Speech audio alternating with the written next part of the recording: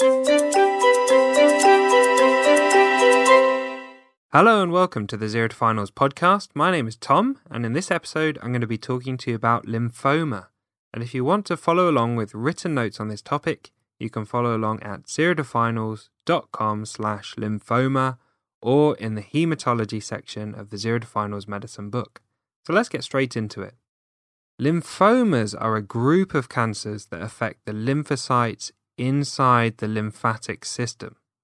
And these cancerous cells proliferate within the lymph nodes and cause the lymph nodes to become abnormally large, and we call this lymphadenopathy.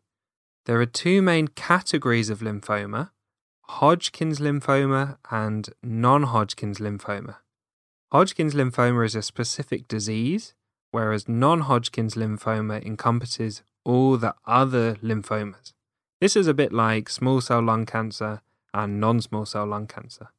Hodgkin's lymphoma is the most likely specific lymphoma to appear in your exams, so we'll focus on that first. Overall, about 1 in 5 lymphomas are Hodgkin's lymphoma. It's caused by proliferation of lymphocytes, and there's a bimodal age distribution with peaks around age 20 and 75 years.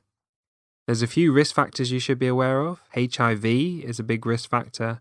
The Epstein-Barr virus that causes glandular fever, autoimmune conditions such as rheumatoid arthritis and sarcoidosis, and a family history of Hodgkin's lymphoma.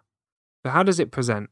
Well, lymphadenopathy is a key presenting symptom, and this is where you get abnormally large lymph nodes. And these might be in the neck, in the armpit, or what we call the axilla, or in the inguinal region, which is in the groin. They're characteristically non-tender and they feel rubbery in texture. Some patients will experience pain in the lymph nodes when they drink alcohol, and this is a key thing that comes up in exams that's worth being aware of. If you have a patient who has lumps in their neck that become tender when they drink alcohol, think about Hodgkin's lymphoma. There's also something called B symptoms, and B symptoms are systemic symptoms of lymphoma, and these are things like fever, weight loss, and night sweats.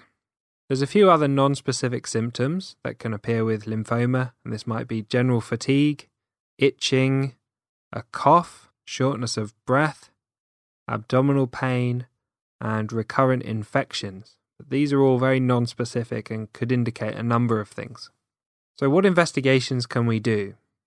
There's a lactate dehydrogenase or LDH blood test that's often raised in Hodgkin's lymphoma, but this is not very specific and it can be raised in a lot of other cancers and non-cancerous diseases and even in healthy patients after strenuous exercise. So it's not a very helpful blood test to perform. The key diagnostic test is a lymph node biopsy, so taking a sample of the abnormal lymph nodes to have a look and see whether this is just a reactive lymph node, which is reacting to a local infection, or whether this has cancerous cells inside it. And one key cell that we're looking for is something called a Reed-Sternberg cell. And this is a key finding from a lymph node biopsy in patients with Hodgkin's lymphoma. These are abnormally large B cells, and they have multiple nuclei that have nucleoli within the nuclei. This makes them look like the face of an owl with large eyes. And the Reed-Sternberg cell is a popular feature in exam questions, so keep an eye out for it and think about Hodgkin's lymphoma. A CT, MRI, and PET scan can also be used for diagnosing and staging the lymphoma or looking for other cancers. There's a staging system called the Ann Arbor Staging System, ANNARBOR, and this is used for both Hodgkin's and non-Hodgkin's lymphoma. The system puts a lot of importance on whether the affected lymph nodes are above or below the diaphragm. So a very simplified version of this staging system is stage 1 is confined to one region of lymph nodes, so it could be on one side of the neck and not affect any other areas. Stage 2 is where there is affected lymph nodes in more than one region, but on the same side of the diaphragm. Either both regions are above or below the diaphragm, but they don't cross the diaphragm. Stage 3 is where affected lymph nodes are both above and below the diaphragm. And stage 4 is where there's widespread involvement that includes non-lymphatic organs, such as the lungs or the liver. So how do we manage lymphoma? Well, the key treatments for lymphoma are chemotherapy and radiotherapy. And generally, the aim of treatment is to cure the condition.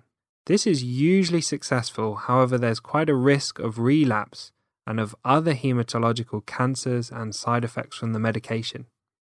Chemotherapy creates a risk of leukemia and also of infertility, particularly in young patients.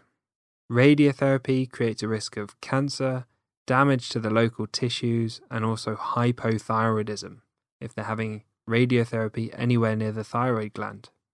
Next, let's talk about non-Hodgkin's lymphoma. Non-Hodgkin's lymphoma is actually a group of lymphomas and not a specific disease itself. There's almost endless types of lymphoma, which will be managed by specialists in heme-oncology. A few notable ones that you should be aware of that may appear in your exams. The first is Burkitt's lymphoma, which is associated with the Epstein-Barr virus, malaria, and HIV. The next is Malt lymphoma, which is called Malt because it affects the mucosa-associated lymphoid tissue, or MALT, that is around the stomach. And this is associated with a H. pylori infection. The final one is diffuse large B-cell lymphoma, which often presents as a rapidly growing painless mass in patients above 65 years old.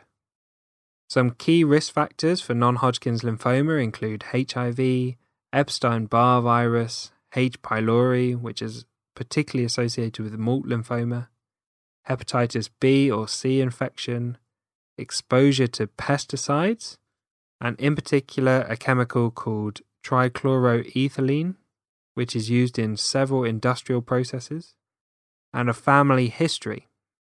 The presentation of non-Hodgkin's lymphoma is similar to Hodgkin's lymphoma, and often they can only be differentiated when there's a lymph node biopsy and a sample is looked at under the microscope. Management involves a combination of treatments depending on the stage and the type of the lymphoma, and this might involve watchful waiting to see whether it progresses or returns to normal naturally, chemotherapy, monoclonal antibodies such as rituximab, radiotherapy, and stem cell transplantation.